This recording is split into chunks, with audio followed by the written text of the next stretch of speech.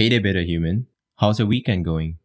Before we get started today, this is part 2 of my daily routine and ritual. If you haven't heard part 1, I encourage you to start there.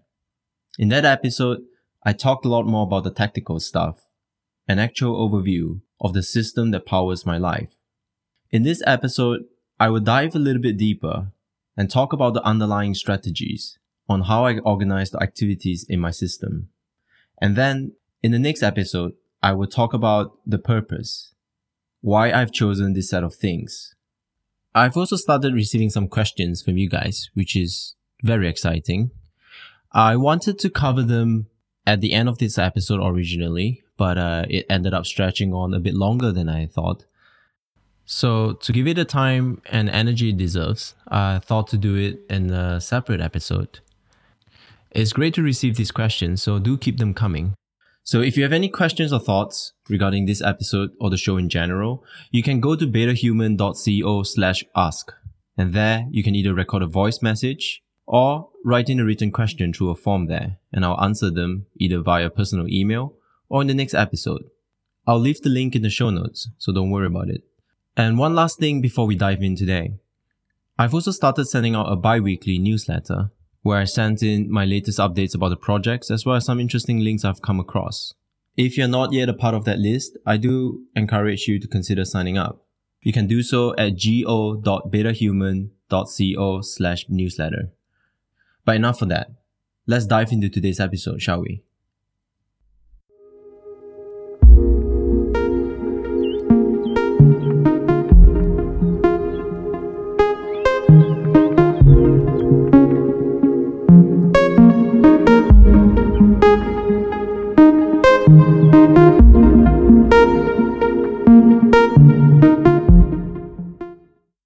Today we'll be talking about the key strategies, 7 in fact, that underlies the system.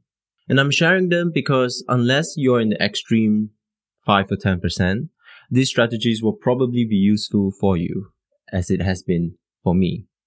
And these are strategies that I've sort of studied and experienced in the last 5 years, and I've used them to help me organize and order the activities throughout my day. Let's start with the first one. Group them together. I think I mentioned in the last episode that I break my day into 3 main parts: morning, afternoon, and evening. So as you can see, I tend to cluster the activities all together to help me do them easier. If you look at my morning ritual, there are 5 things that's really bundled in together. So first, I take the cold shower, and then I meditate. I fill in my daily ritual worksheet, and then I write for an hour. Then I take a walk. I've also experimented with some form of light exercise. I did stretching for, I think, over 1.5 years.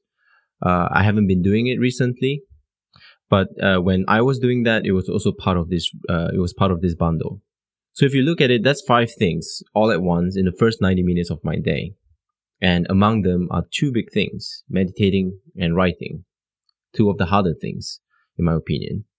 So as you can see, the trick is to link them together and see them as a whole. Because if you treat them as individual tasks, it's easier to skip them. Because I've seen them all as a series of things that are clustered together, when I do one, I tend to do the next and then the next. If they were separate, it's much easier to fail. So this is something that is a very simple but effective way of getting a bunch of things done at the same time. Number 2, do them together. But while yes, I do mean that you should try and do a bunch of the things together, what I mean with this is that you should do the same type of activities together. In time management, there's a concept called batching. So batching allows you to maximize concentration and decrease distraction. As a result, you can increase your productivity, creativity, and mental sharpness, while at the same time decreasing fatigue, procrastination, and stress. Batch processing is the grouping of similar tasks that require similar resources in order to streamline their completion. It's often in this day and age that we go through our day allowing distractions to dictate our energy. We're constantly in a mode of reaction. Interjections of those distractions, notifications from email, phone calls, text messages, voicemails, meetings, and so on. However well-intentioned, we often allow the priorities of others to overtake our own. How often have you had a project or specific task that require time and focus, only to allow an email or someone to tap you on the shoulder to distract you from accomplishing it? This results in a perpetual state of shifting tasks and refocusing attention, which over time creates fatigue, stress, and decreased productivity. It's been said that every time we become distracted from the task at hand, it takes an average of 15 minutes to regain complete focus.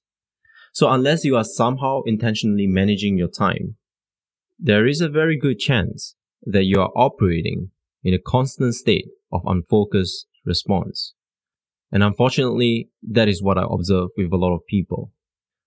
So the drawback of this is clear. You're not being nearly as effective or as productive as you could be, which means you end up spending more time, more energy, instead of less time and more effectiveness. Here is where the concept of batching and doing them together comes in. It minimizes the amount of distraction and maximizes your productivity by keeping you in the same state of mind throughout a certain time period. If you remember me talking about my Maker's Manager schedule, this is partly why the day is scheduled like that. So in the morning, I do things that are more brain intensive, thinking intensive, more producing stuff, writing, thinking of ideas. And in the afternoon, I try to, do the more managerial stuff, answering emails, having meetings. And the idea is that I don't want to keep disrupting my thought patterns, so I can focus time and energy to one kind of task at hand. So number 2, do them together. Strategy number 3, start your day off right. How many times have you ended your day feeling like you've been extremely busy, but then you don't feel like you've accomplished much? Or perhaps you have one of those days where everything just went down the drain. You felt like you were distracted and you couldn't focus. You spent most of it putting out fires. I don't mean in the literal sense, but I mean in the work sense, sort of putting out little emergencies. I mean, basically life happened and life will keep on happening, which is why I think it's extremely important to start your day off right. You want to at least put yourself in the right mental or emotional state. The truth is, there's a lot in the world we cannot control. We may wake up feeling great, but then, as the day progresses, our mood changes, our energy level changes, we meet some assholes. You never know what will happen throughout the day.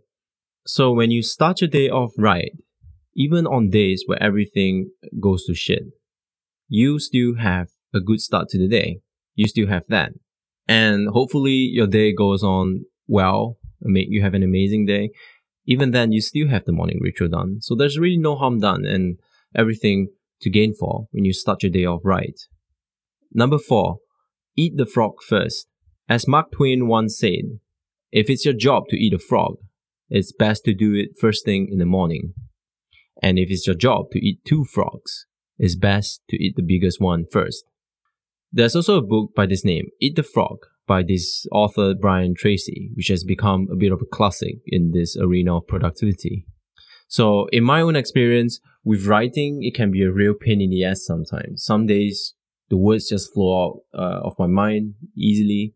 And on many other days, I'm just uninspired. I'm looking at the screen and it feels like, nothing good is coming out. And actually, a lot of days it's like that because I look back on the 90 minutes, I haven't produced anything noteworthy or good that I could use. But this is part of the process, right?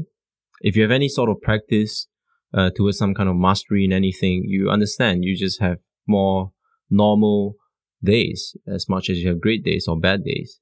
And this is my way of eating the frog first, because I know from my own experience in the last 5 years, if I don't get my writing done the first hour in the morning, there is a 90 to 95% chance that I don't end up writing for the day. So as you can see, here again, the Maker and Manager's schedule comes into play again. It helps me to prioritize the important stuff first. I think maybe 2 or 3 beta quotes ago, I was sharing a quote by Eisenhower who said this: "What's important is seldom urgent, and what is urgent is seldom important." So it's worthwhile to think that you should prioritize the important stuff first. The thing that will make the most difference if you were to get it done. And sometimes this includes things that we don't really want to do, and we end up avoiding them for a reason, right? Why we keep procrastinating on them, because they are hard things. There's another reason why eating the frog first has its benefits. There is a concept called decision fatigue. I think I might have talked about this before. Simply put, decision fatigue is the deterioration of your ability to make good decisions after a long session of decision making. It is part of what social psychologist Roy F. Baumeister called ego depletion, or the idea that you have limited willpower, so when you use it up, you will end up making poor choices. And then number 2, working for an extended period of time or being forced to make multiple complex decisions uses up your stores even faster. In other words, the more decisions you need to make, the worse you're going to be at weighing all the options and making an educated, research-backed, good decision. It's also the same reason, if you already notice or know of this, why people like Barack Obama always wore the same navy suit, why Steve Jobs was always in that black turtleneck, or Mark Zuckerberg in his hoodie. They are making a lot of decisions throughout the day. So by optimizing or sort of reducing one less decision that they have to make, they get to keep more of those cognitive reserves to make more important decisions. I think the most famous study in this with this concept is when researchers looked at over 1,100 parole hearing decisions made by judges in the US. What they discovered was that the most influential factor in whether someone was granted parole wasn't their crime, background, or sentences, but what time their case was heard. They found this in the study. Prisoners who appeared early in the morning received parole about 70% of the time, while those who appeared late in the day received parole less than 10% of the time. That's a 60% difference. I mean, sure, the effect is hasn't been completely verified. Other studies have been unable to replicate the exact effects of decision fatigue. But I mean, I'm not taking any chances. I know that when the day drags on, and I've had to deal with 100 different things, my focus gets stretched, my mood changes, and my energy lowers. So I think it makes a lot of common sense to just tackle the most important problems you have when you are at your freshest mentally. But what is agreed in science is this: there is an energy cost to our actions and thoughts. The jury is still out if thinking harder actually consumes more energy. But in theory, a more difficult mental task requires more energy because there is more neural activity. I'm going to end with this note on this topic. No matter how rational or sensible you are, you simply can't make decision after decision without paying a mental price. And unlike physical fatigue, which you will be consciously aware of, decision fatigue often happens without you knowing, and I think that's where the danger lies. Strategy number 5. Follow your rhythm. In 1729, French geophysicist, astronomer, and most notably, chronobiologist, and I hope I don't massacre this, Jean-Jacques Dutour de Meuron, was intrigued by the daily opening and closing of the leaves of a plant that he saw. So he decided to do a test around this. And he took a plant, most likely the mimosa plant, and placed it in a dark closet. He then observed it and noted that even without having access to sunlight, the plant still raised its leaves during the day and let them droop during the night. His observations and experiments inspired the beginning of what is known as the study of biological circadian rhythms. Often referred to as the body clock, the circadian rhythm is a cycle that tells our bodies when to sleep, rise, and eat, and is in charge of regulating many physiological processes. Your circadian rhythm is basically a 24-hour internal clock that is running in the background of your brain and cycles between sleepiness, and alertness at regular intervals. This internal body clock is affected by environmental cues like sunlight and temperature. It's also known as your sleep-wake cycle. There are clear patterns of brainwave activity, hormone production, cell regeneration, and other biological activities linked to this daily cycle. We humans are diurnal animals, naturally active during the daytime, and our circadian rhythms reflect this. Generally speaking, for sleep to occur in the right part of the circadian rhythm, the time of the minimum body core temperature and maximum melatonin concentration should occur towards the end of the sleep period. Circadian rhythm is a temporal biological rhythm that shows a period of approximately 24 hours. In Latin, circa means about, and dies means day. As a rough guide, our body core temperature usually reaches its minimum around 4:30 or 5 a.m. in the morning in human adults. Melatonin in our body, a hormone that is produced by the pineal gland and which regulates sleep and wakefulness, is normally completely absent during daytime and typically begins to be produced around 8 or 9 p.m. at night when you start feeling sleepy and stops around 7 or 8 a.m. in the morning. The deepest tendency for sleepiness occurs in the middle of the night around 2 to 3 a.m., along with a shorter and shallower period of sleepiness, often referred to as the post-lunch dip, about 12 hours later, around 2 to 3 p.m. in the afternoon. So this may be adjusted by up to maybe 2 hours either way, depending on your chronotype. Chrono means time, so chronotype refers to the time of the sleep and regular activities of an animal. For instance, nocturnal animals are active at night, while humans, as I mentioned, are diurnal, active in the day and sleeping at night. So some people, known as larks or morning people, tend to wake up early and are most alert during the first part of the day. Others, like myself, are more of a night owl or evening people, where we are most alert in the late evening and prefer to go to bed late. You can't really see the illustration, but I do encourage you to Google this. You can see in the typical circadian rhythm, we are at our strongest. We have the greatest cardiovascular efficiency and muscle strength around 5 p.m. And that is why I go training around that time, why I usually train between 5 to 7 p.m. Hey Beta Human, if you're enjoying this show, you can do one of three things to support me. Number 1, Anchor now allows you to support this show for the price of a coffee each month. You can do it at anchor.fm/betahuman. The second thing you can do is to share it with someone that you think might benefit or will enjoy the show. You can also go leave a review for me on iTunes. And last but not least, you can just send in a question and I would love to engage with you, find out more on how else I can help. So there you go. Those are the ways you can do to support the show. Now, back to the episode. Strategy number 6. Mix it up. There is a concept called habituation, which can be called as the get used to it concept. Habituation is a psychological learning process where there is a decrease in response to a stimulus after being repeatedly exposed to it. So for example, when you first enter a room, you may feel distracted by the noisy sound produced by the fan. But as you spend more time inside the room, you tend to ignore the annoying sound, even though it is still there. This situation is an effect of habituation. You sort of tune out that sound after a while.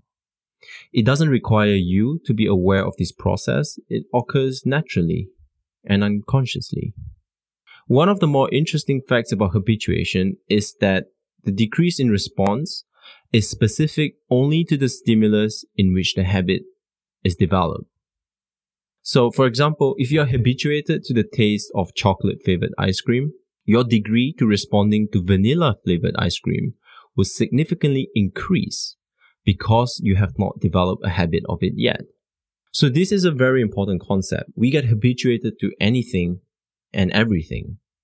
which is why it's important that you keep switching gear throughout the day. And you can break it down into different categories. For example, if you look at how my day is structured, I try to alternate between different things. So if you look at the mental task, I'm trying to mix it up by doing different kind of tasks throughout the day. So there's, again, the maker and managing tasks. Some things I am thinking and creating mentally, and then some stuff requires a different kind of mental energy. And then there's the physical part, right? So I try to mix it up. I'm sitting, I usually in the morning, and sometimes throughout the day, if I'm working from home, I work from a standing desk, and then I take walks, then I go training, running. So you see, there's a good variety of tasks along the day. And then there is also being alone and socializing with people. And the key idea here is, while we cannot fight habituation because it's given a chance it will happen, you can do things to sort of actively and consciously guard against it by mixing things up throughout the day. So for example, I know there's a tendency when I get too focused, I want to sit down all day long. So with the routine and the ritual that I've set up in this way, it forces me to change my states, physical states, mental states, constantly. So that's from the day-to-day stuff. And then if you zoom it out a little bit, the reason why I introduce new experiments constantly, such as the cold shower one, is that I want to make sure I'm always rocking the boat a little bit, especially when it becomes too steady. Because not only through the real concrete task that's in front of you, you can also habituate in terms of mindset. You can get used to something. And when you get used to something, then you are not really reaping the full benefit of performing that task. All right, on to the final strategy, ending well. So the key idea here is that you want to end your day off well. Admittedly, this is probably the area I'm the weakest at. I'm trying to get better at this. But I think there are really interesting thoughts as well as science around this thing that we are only currently discovering. So it has to do with the power of the suggestion, power of the subconscious mind. And many famous people have interesting practices around here. And I've also read different books around here. So this has sort of, I would say, made me more open to trying things out in this area. So Thomas Edison has a quote that goes, "Never go to sleep without a request to your subconscious." In fact, if you dig into it, it is a common practice for many of the world's most successful people to intentionally direct the workings of their subconscious mind while they are sleeping. Your subconscious never rests, and it is always on duty because it controls your heartbeat, blood circulation, digestion, controls all the vital processes and functions of your body, and knows the answers to all your problems. So this is something that you hear over and over again, especially with the whole self-help, personal growth kind of authors. A lot of them are not only recent, but also classic and famous one like Napoleon Hill, and even movements such as The Secret. They all lean on one key idea, is that what happens on your subconscious influences what happens on your conscious level. In other words, what goes on internally, even unconsciously, eventually becomes your reality. And this is what they mean by saying, change your belief, change your life. So as a result, their suggestion is that you want to direct your subconscious mind towards creating the outcomes that you seek. I mean, this is the realm of intuition, right? And I mean, I'm sure you know how powerful intuition can be. And I think there's something interesting there to explore for sure, if we want to unlock some connections and solutions to problems and projects. I mean, have you ever wondered why the term is called sleep on it? Research has confirmed that the brain, especially in the prefrontal cortex, is most active and readily creative immediately following sleep. So while your subconscious mind has been loosely mind-wandering while you slept, making contextual and temporal connections, creativity, after all, is about making connections with different parts of the brain. One of my personal heroes, Josh Waitzkin, a former chess prodigy and a Tai Chi world champion, explained in one of my favorite books, The Art of Learning, in the book, he talks about his morning routine and how he tries to tap into the subconscious breakthroughs and connections experienced while he was sleeping. So unlike most people who check their phone within minutes of waking up, Josh goes to a quiet place, he does some meditation, and he grabs his journal. Then he thought dumps for several minutes.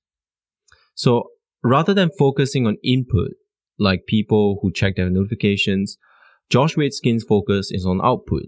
This is what he called crystallized intelligence, and how he taps into his higher realms of clarity, learning, and creativity. So going back to the quote by Thomas Edison, never go to sleep without a request on your subconscious. Consider the request you made of your subconscious just before going to bed, asking yourself questions, things you've been grappling about. At this point, I can't give you a conclusive recommendation because it has worked for me sometimes, not all the time.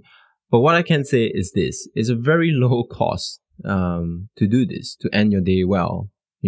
Making a habit of asking yourself some questions. I mean, with my own daily worksheet, what I've done is I try to read one of the last thing of the night, as well as filling up the worksheet, and I try to also have some moments of gratitude there. So at least I just end my day off in a nice way. And if you really want to try this, there are 3 ways you can do this. And this is from a book by Joseph Murphy called The Power of the Subconscious. And in it, he outlines 3 tactics you can use to cultivate a relationship with your subconscious. Number 1, a repetition. You can feed your subconscious mind with repeated constructive and harmonious thoughts, leading to the formation of new, healthier habits for your subconscious mind. You can make an effort to think positive thoughts about yourself. Repetition. Number 2, suggestion. We all have our own fears, beliefs, and opinions. It's important to remember that these are the inner assumptions that govern and guide our lives. Through the power of suggestion, you are able to suggest thoughts to your conscious mind.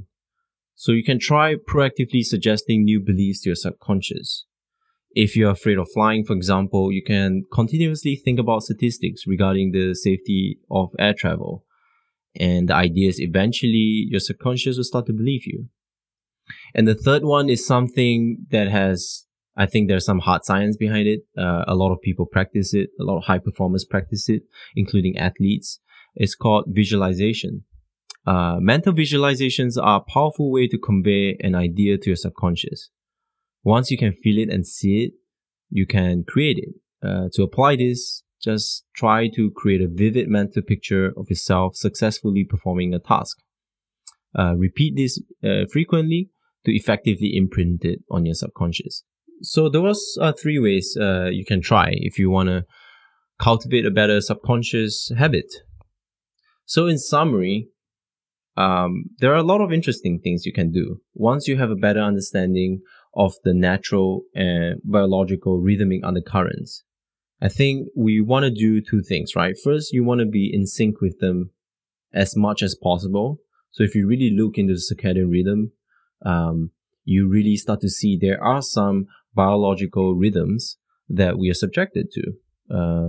And that has been a part of evolution and part of our biological programming. So the last thing if you want to create change, is you want to reduce friction, which is key. I have a theory, analogy, more like, that I like to use. Imagine you're driving a car and you want to go faster. You can either step on the gas or you can make sure that the handbrake is off. It sounds ridiculous, but I've done this many times. That sometimes I've driven off and I felt the car was dragging and I realized that I didn't bother to check that the handbrake was disengaged. So I see this happening a lot, that people try to go too fast without reducing some of this drag, this friction in their life when they try to accelerate. So when you understand things like the circadian rhythm, you start to know how to use it in your advantage. Then the second thing is there's also your own rhythm, which is your own disposition, your own character, your own personality, and your own preferences. And you have to try things out to find out what works and what doesn't work for you. There are a lot of things that I know that are good in theory and probably in practice, but I don't do because it doesn't fit me at this moment. And I say at this moment because it can change and it probably will change, looking at how much has changed for myself in the last 5 years. For example, studies have shown that exercising in the morning will help you to get better sleep. Well, because exercise is a form of stress and your body reacts to stress by releasing hormones, including adrenaline.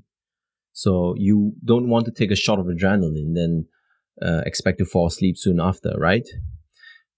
And the second benefits of morning workouts is that it has been shown to enhance your metabolism, the so-called afterburn effect, or what in science is known as the EPOC, excess post-exercise oxygen consumption. Several studies have shown there's a strong correlation between the number of calories burned post-exercise and the activity's intensity. Simply put, the more intense the exercise, the more oxygen your body consumes afterwards. And if you were to study any of the high performers, you would quickly realize that a lot of them do work out early in the day. But I don't do it primarily because it's torture for me. Because as I mentioned, I'm not a morning person. So even though I'm aware that there are very compelling reasons, I don't do it because it doesn't work for me. Because what is important for me is that I exercise. So if I'm going to put in a lot of effort already, I don't want to put in any more additional unnecessary effort that's going to detract me from actually exercising. So I tell you this because you should always try things out. You should never be too... I think some people are too concerned about what science says. They need proof. And in many regards, I think science is slow. So for example, science is only beginning to realize empirically the effects of meditation. So it should be a mix between your own practice, your own personality, and actual knowledge that you can lean on. So find what works for you. Just because this has worked for me in this order doesn't mean it will work for you. That said, I think the strategy, as I mentioned in the beginning of the episode, I think this will apply to most people. Unless you are really in the extreme. You like to wake up and have a bad day, have a bad start of the day. So yeah, that's it. I'm going to quickly summarize before I leave you the 7 key strategies that I use. Number 1, group them together. Makes them easier to do. Number 2, do them together. That means batching the same kind of task together. Number 3, start your day off right. Because if everything else goes to shit, you still have that. Number 4, eat the frog first. Do the most urgent and important thing first. Even if it's those things that you would rather not do. Because that's when your mental freshness is at the highest. Number 5, follow your rhythm.